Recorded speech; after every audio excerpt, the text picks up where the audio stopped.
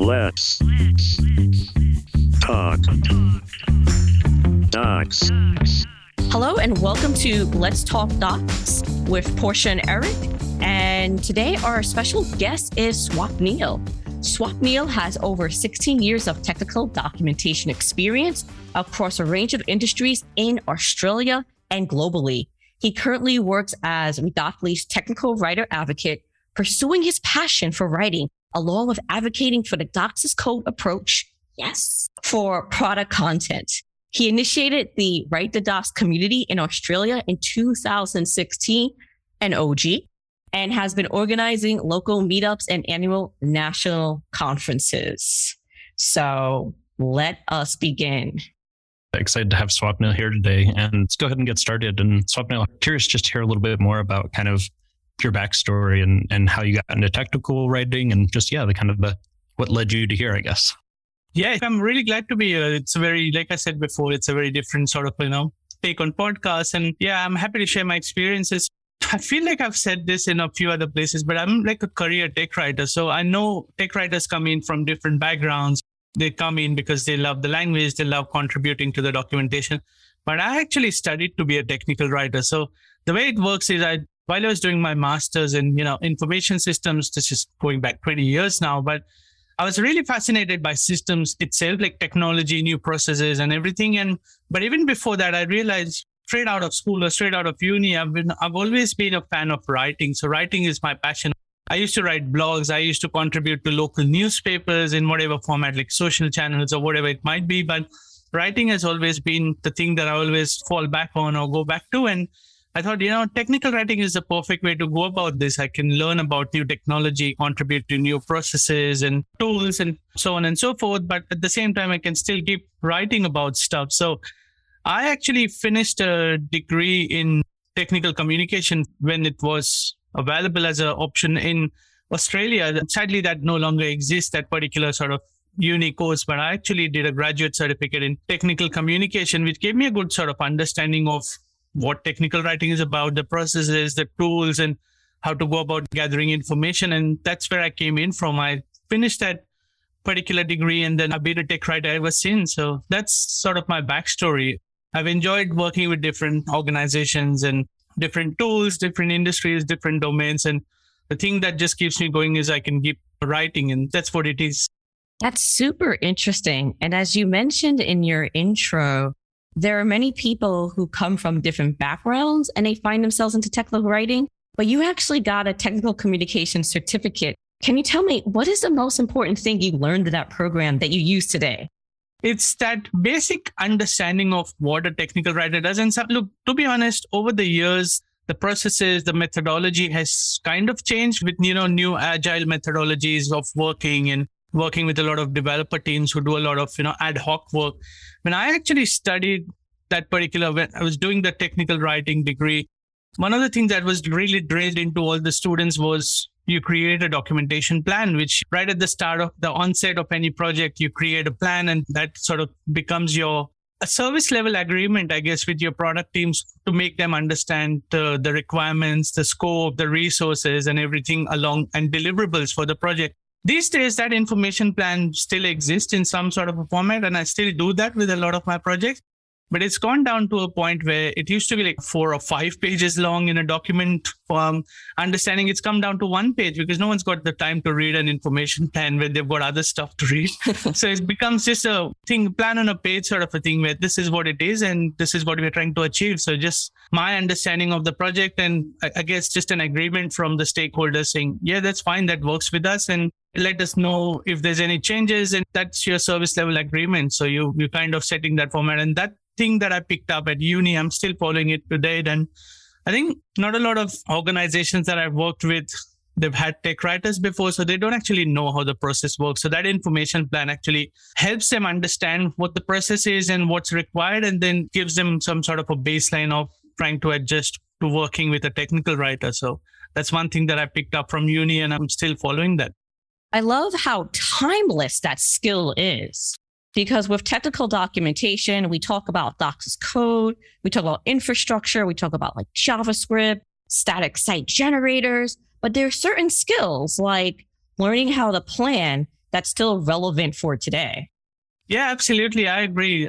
From what I've seen over the years working with, like I said, organizations who have never had a tech writer before, they don't have any baseline of what the process should be and how it should work. So it's one of those skills that is really important for tech writers is to, even advocate for the project itself, advocate for the tech writing role, and also advocating for good value documentation. So it's, like you said, it's one of those skills that is really important. And regardless of what tools and what products and what projects you're working on, you can just pretty much carry it over to anything and it still works. It fits in perfectly as a piece of that puzzle.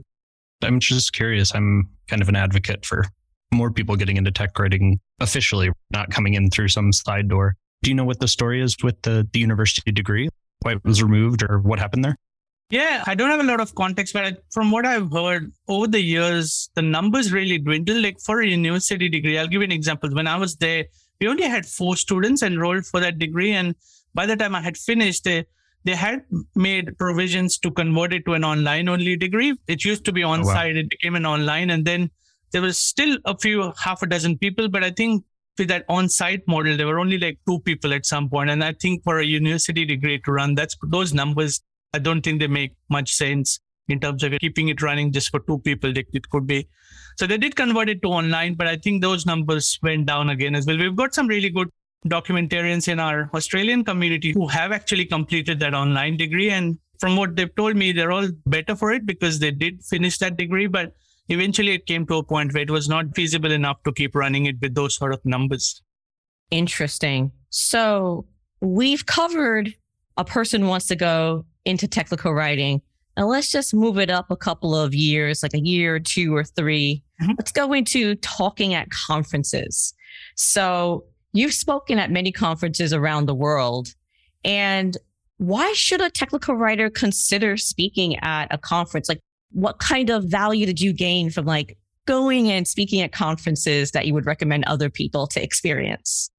I might actually say that it was a little bit of a selfish motive there because I wasn't very big or very confident of public speaking. So I was like, this is an opportunity to, build those public speaking skills and see if I can actually stand in an audience in the front of a room of 100 plus people and be able to, convey my thoughts, my experiences. And to be honest, it wasn't the best start because a couple of early conferences that I presented at, I was nervous. I was nervous as anything. I was standing there and I was shivering. I had access to water and everything, but I just managed to fumble through my lines and just get it done. But I think that experience sort of pushed me to challenge myself that there is a way I can do better. So that was that selfish motive. But over the years, what I realized is, and this is something that I've been, really passionate about, is a lot of technical writers don't really advocate for the skills that they bring to the organization. And if you're not presenting at conferences, if you're not talking about what you've done something at your organization that's worked really well, the world's not going to know, and they're not going to hire more technical writers. So everything that you're doing and you're winning at, you need to literally sort of announce it to the world that this is what I've been working on. This is something that's worked for me. And this is something you can probably take to your organization and see if it works and get you more technical writers or people interested in investing in documentation. So that's been my other side of the story where, I've said, this is an opportunity I can talk about it. And it's not only just tech writing conferences. I've presented at a couple of API conferences where mine was the only documentation talk, but it's still, even if I could get 20 people into the talk and listen to what I had to say, I think that sort of builds over the number of years and people actually then saying, yeah, we understand the value of documentation and we'll see what we can do. So it's just getting people to understand and hear about stories, I guess. So you dropped several gems in what you just said. One, I think there's so many people who are in technical writing who are very confident behind a computer screen. But when they get on the stage or when they have to address an audience, then they get really shy. Like the fact that you pushed yourself is like such a big inspiration for others. English is not my native language, but I've studied, obviously, all my education has been in English. So I'm like, this is a way to challenge myself. And It's a fun story. I actually come from a family where my dad's an artist. My mom was a teacher. So it's things that they've stood in front of a classroom and taught people. So it's educating people. So somehow, somewhere that gene has sort of slipped in and it's come into me and said, I can do that. I might not have much to say in my first year of tech writing, but over the years, I'm sure I'll build enough skills and experience that I can actually share with the world. So that's where it's come in, and just standing in front of people and not shaking yourself and falling down. It's something that I've enjoyed over the years, and it's different audiences, and being able to present on site and online, it's just different challenges, but it's just something that I've been doing and working on and enjoying recently. Right on for being brave. And so the second gem that you shared with us is advocating for yourself. There are so many technical writers who feel like because they can write well, they're organized, they know how to code, the job is done. But I mean, you really need to let people know how great you are as a technical writer. Yeah, look, I agree with that. If I had $1 for every single time people have just gone about doing their jobs and not advocating, I think without advocating, you're actually doing the community or the profession a disservice if you're not advocating about your work, because there are a lot of other roles that, pretty much speak for themselves. And I don't want to point fingers, but developers or testers, they're like a proper sort of a body of knowledge. And when it comes to tech writing, people are like, oh, look, anyone can write. Look, that might be fine. That might be correct. But you still need experts. You need people who actually know the craft, who are passionate about the craft. Because I've worked with people before. They've done a half decent job at documentation. Good on them to, take that up and do that. But eventually it's going to need someone who's got that, who can put that final polish, who can actually advocate for the customer. Because a lot of times I've felt that documentation that was created before I joined probably lacked that customer focus. It was more aimed at only one audience, where it didn't address the audience needs as well. So that's where the advocacy comes in. You have to advocate for the customers. You have to make sure that the documentation is actually serving the needs that it's supposed to. Like, anyone can write, yes, but is that writing or that documentation, is that useful? Is it actually serving anyone? Is it helping people out there finish what they're doing or complete what they're doing? So just making sure that there's that advocacy component built into it too. I was about to bring this up last, touched upon it, but now we're going to crack this door open. You mentioned developers. So can you tell us, so developers have a body of work. Technical writers usually work with developers. What should developers know about technical writers and what technical writers do and how they spend their time? I think you put me in a bind there with, how do they spend their time? Well, let me get started on that. How do we spend our time? I'll give you an example. So I like the way developers work sometimes, because they look at a problem, they look at ways to, solve the problem. They go in, maybe write code or maybe improve code or create a feature or a solution that actually addresses the problem. The way they go about that is very logical. And that's where that sort of journey ends, and they finish that, they roll out the product, and that's probably a part of their process. What they fail to understand is, if I had to draw a parallel with technical writing or documentation, we know what the problem is, but we're going to take a lot of time to plan around it, because the context is everything around there. Like, yes, the problem has a clear solution in coding terminology, but that might not necessarily be the case with documentation. So it might look like we're not doing anything, but we're doing a lot of research. We're doing, like, when I say it's technical writers, I speak for technical writers. We're doing a lot of planning. We're doing a lot of research, to best present that solution. So you've given us a solution. That's excellent. But what the trick is, you've got to be able to talk to the customers, get their understanding, test it out yourself. A lot of tech writers often fail to do that. They write something, but they've not tested it enough to document everything or understand how it works. So be able to test it and then create a documentation. In my experience, writing is maybe only 30% of the effort. It's the planning, it's that research, the context, the testing, and just finding out what the customer needs. That takes up bulk of my day. So it might look like I'm not at my computer writing the head out of it every single time, but I'm actually doing something. I'm planning. I'm thinking about customers. I'm thinking about how to best present that information. So that's the kind of information that I've taken to teams and organizations before who have never worked with tech writers, and make them understand that writing is only 30% of my day. It's the other things around it that actually adds value to that documentation. I feel like we've touched on this with a few of our guests where they really talk about that need to be able to write and know the audience, but then also being able to understand the product and kind of the technology or whatever it is. And so, yeah, that combination of understanding the product, understanding the audience and merging that all together is a lot of work. I actually wanted to get to the last gem, Swapnil. You mentioned that you also speak at other conferences about documentation. And I think that is great. That is where you were doing the hard work of letting developers know exactly what technical writers do. Can you tell us what are some of the reactions you get after you give these presentations?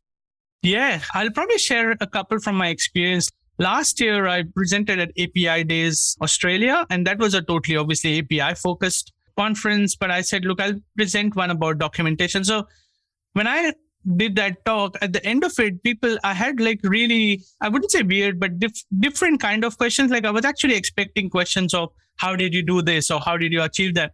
People were like, the kind of questions I got, oh, we didn't actually know that there's like a specialist skill that allows us to rely back on, like create that documentation. Like we didn't know that you could read APIs. We didn't know you could read API code. And I'm like, well, I'm surprised you're saying that because there are like technical writing as a profession has existed for quite a few years. So it's not that we're totally new to this field, but the kind of questions that I got at the end more of a nature where they were really surprised to know that there are specialist people who can create this documentation and who are equally good with reading and writing code as well. Like fairly sort of common thing to do with APIs is obviously being able to test it out yourself and being able to write use cases or examples or code samples. And that's fairly regularly done by technical writers and some developers who have never worked with tech writers. They're like, oh, we didn't know you could do that. So that's that notion of we didn't know you could do that is what I'm trying to debunk, that yes, we have done this in the past, maybe not in this particular industry, but I worked in processes or organizations before which are manufacturing, doing like hardware manufacturing. And I've done the same thing. I've actually gone, I'm just digressing here, but I actually worked with this company that was doing processes for the wool market. So when I went into the wool, so wool as in actually shearing wool off for sheep's back and stuff like that. So I went into the warehouse. I saw how it's done, what processes they followed to, capture all that information somewhere. And people are like, why would you do that? Well, I'm a technical writer. I do what's required of me to be able to finish that process. So I could go into the wool center and find out what people were doing and been able to document that process. So it's debunking that myth that we've done this in the past. We've done it with different technologies. So trust us when we tell you that we've done this before. Trust us that we can do it again. Maybe it will take some sort of time for us to understand what it is, but we'll get it done. So that's from that conference sort of a perspective. But a couple of other conferences that I actually pitched for documentation talk, and I think it was a product management conference, so not like a developer conference, or more of a product management. And I was pitching for how docs add value to your product management experience or the product experience as well. And the talk was rejected, and that's fine. I'm happy for my talks to be rejected. That gives me good feedback. One sort of a senior product manager who I've known for a number of years, he actually told me the way you sold it was wrong. You should have sold us the solution, not the problem, because everyone knows what the problem is. In your pitch, if you sold us the solution, you would have probably picked that talk up. And that's fine. That talk was rejected. But a couple of other developers in the team who are not product managers, they came up to me in that particular conference and they said, oh, look, we didn't actually realize, there was that way of thinking about the product experience as well, like with documentation, like solving an issue through documentation, not necessarily a feature enhancement or adding a new feature on top of it. So thanks for pitching the talk. Maybe it didn't get selected, but actually allows us to think about that in our future projects as well. So it's just, making them aware of different scenarios and how we could actually solve issues through documentation. Yeah, I love those helpful hints on how to get talks accepted. I know one of the things that we've worked on together over the years is kind of building that space for documentarians, for the people who kind of care about documentation. But it doesn't help if we all just hang out at the same events and talk to each other. That's how we hone our craft. But we have to then take what we've learned and really bring it out into the world. And so I really commend that effort that you're doing. I'd love to see more people doing that work as well. I just also want to quickly say, I love that little tidbit about you were curious on why your talk was rejected. I think it's really important when we put talks out there for us to know what value we try to bring And even if it's rejected, for us to get curious on why it was rejected. So thank you for giving us a little bit of insight to the next time that we put forth talks to conferences. Yeah, I think I might actually add to that as well. Like when that product manager walked up to me and he said, look, you sold us the problem, but not the solution. It should have been the other way around.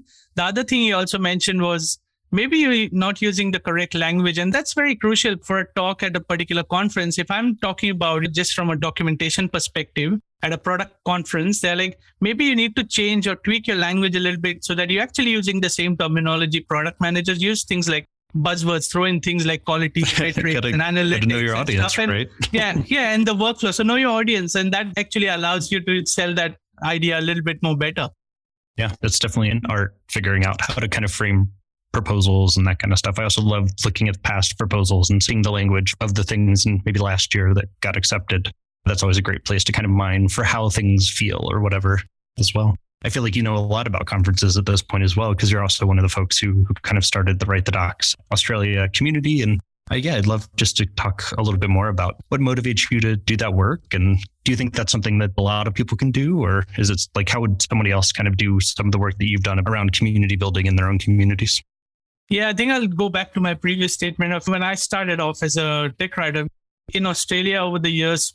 And I don't know, for whatever reason it might be, we've never had very strong communities, nothing on a national level as well. So we've had very region specific, so Melbourne and Sydney based organizations that I was a part of initially when I was during my uni days that did a lot of meetups and talks and so on and so forth, and an annual conference as well. But I think what was lacking over the last few years, I felt, was that the global perspective, especially now that a lot of organizations, a lot of folks are working from home and they're working on global projects. Our organizations here lacked that global focus. We were still very Australian focused. And what Write the Docs allows us to do is obviously bring that global perspective, and people working across different time zones, different products, different teams globally. It just allows us to bring in more experiences and knowledge. When I started off and I finished my uni degree, I didn't actually have a lot of that global perspective. I was still very Australian focused. And I was like, at some point, we need to expand this. We need to, while it might still be an Australian organization, it still needs to be able to allow people from other parts of the world to share their stories. And I think when I heard about Write the Docs and what Eric was doing in Portland and in Europe as well with Mikey, I think what triggered me to think about it was, we need to bring this into Australia because it allows us to bring more ideas, more people sharing their experiences. And that's what kept me going. So when I started, I'm like, I didn't have this opportunity when I started off as a tech writer. Maybe there are people right now in their careers who are either starting off in tech writing or transitioning from somewhere else, and they might actually benefit from this experience. So let's bring this community into Australia and keep it going as far as I could. I think there are a lot of people in the community right now who can easily, start taking more ownership of this. But I think for whatever reason and their motivations or personal reasons or commitments, we haven't had a lot of success getting someone to keep working on it. On a consistent basis, for every event, I try and bring in volunteers who have never worked with it before, just to give them that experience of what happens behind a conference, but also making them, something they can add to their portfolio, something they can add to their own professional equity in terms of, hey, I was part of a team that organized a conference, a documentation conference. We had over 100 people attend. I was managing the logistics, or something that they can take back to their employers and show that value. And for me, I think it's all about that additional value you bring in as a tech writer. You're not only just documenting day in, day out, you're actively engaged in the community, you're contributing to events and meetups and conferences, and you're actually sharing your experiences that way. So it's just, I think, Eric, to answer your question, it's more that keeping that passion going about documentation as in that community as long as I can, I suppose. Okay, I'm very curious. Several times in that last answer, you mentioned global perspective. Could you dig in and elaborate on what is that global perspective? Sure. I speak more from my understanding of the Australian market. We don't have a lot of organizations who are doing the same kind of work in that software space or blockchain. I could be 100% wrong here, but what my understanding of this market is, it's largely service driven. We do have a lot of that happening in the last 5 years from what I've noticed, but probably before 2010, it was very government driven or financial services and so on and so forth, where there's not a lot of scope for innovation in that sort of industry. They're doing what they're doing, but the documentation is probably stalled at some point, and it's that. And with the advent of new technologies, like if you hear about blockchain and a lot of developer experience products like backend and backend engineering, and we've got big organizations like Atlassian and Google doing some really fantastic stuff in that space. But traditionally, we've lacked a lot of that global experience when it comes to delivering products. And it has changed in the last 5 years, don't get me wrong, but I think my experience goes back a few years where we didn't have those global perspectives. It was very still Australian focused and very service driven industry. So with this community, what I've been trying to achieve is in the documentation space, at least try and get people from outside Australia present to our community so that they can share what's been going on in Europe, maybe, or in India. I think India is also another place where there's a lot of technical writing going on in different industries and stuff. And we've had speakers present about stuff that has not been picked up so much in Australia until last year. So things like Docs as Code has only been around in Australia from 3 or 4 years right now. And traditionally, I always feel Australia is maybe 5 or 6 years behind the rest of the world when it comes to a lot of product development or documentation. In some industries, at least. Again, like I said, this is my own take on the market. Maybe I'm 100% wrong, but the kind of opportunities tech writers get in Australia is very limited and different to what you would probably experience in US or Europe or India or even other parts. I think in the Middle East as well, there's a lot of different opportunities going on there.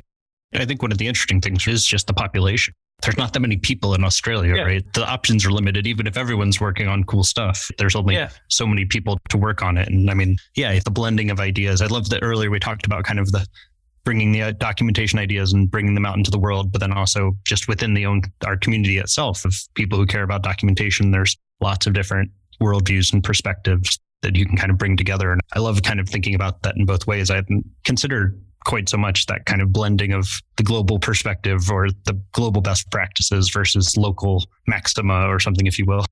Yeah, and I think it also goes, like you said, Eric, it goes both ways. Like we've had presenters from Australia, obviously talk about our experiences, and people who've not traditionally worked in Australian industries, they're like, oh, wow, we didn't know you were doing stuff like this. And you're approaching your projects in a certain manner on the kind of teams. Like I've never worked in a team larger than 5 people in tech writing, but tech 5 is a small number in US if you compare it to the kind of documentation teams you've got. And it works both ways. There's people telling us about their experiences from all over the globe that we could apply easily into the Australian landscape. And the other way as well, like we've done some really innovative stuff in a few industries, and we've got technical writers doing stuff that can be easily, taken over to other. Like Australia sometimes obviously punches way above its weight in a lot of industries, and we're trying to make sure that we get that blend of the exchange of information going both ways that way. Love the cross-pollination. One of the reasons why these docs, conferences, and local meetups are so important, because it's just education from all sides. Yeah.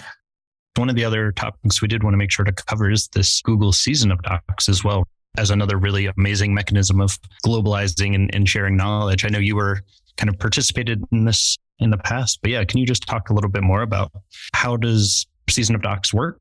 And also just how does a writer know that they're ready to contribute to open source projects? Or was there anything that you wish maybe you knew before going into it or anything like that? I've been really lucky to be on both sides of the fence of, the season of docs. So the season of docs is obviously a 6-month project that's funded by Google, where they try and match technical writers with open source organizations that create documentation or are in need of the documentation. So a few years back, I actually participated in the season of docs as a writer myself, just to get an understanding of how do global projects or how do open source projects work, because hopefully they don't have a lot of bureaucracy going on in them when it comes to decision making and making sure that we're rolling out new documentation or new features across the project. So my experience on that a couple of years was really fantastic, because it gave me things to think about that I'd never thought. And this is where that thing of some of the places I've worked on in the past, I didn't actually have to think about something. So a classic example is translation of documentation. With a lot of companies that I've worked for personally, most of the documentation I wrote on was in English, and that's what it was. Like that was all the medium it needed. But with this particular open source project, I was trying to bring in like a process and a template for developers to be able to contribute to the documentation or even update documentation. And they reminded me, well, that's good and we can use this, but also bear in mind that this documentation will be converted to 18 different languages. That's like where that siren went off. Oh, yeah, that's one thing I've never considered translating to, not that I had to do it myself, but to be able to think about it when I was planning. So those are the sort of experiences that you get in an open source project. And regardless of what stage you are at as a tech writer, I think it's a fantastic way to not only give back to the community, but also pick up so much valuable experiences.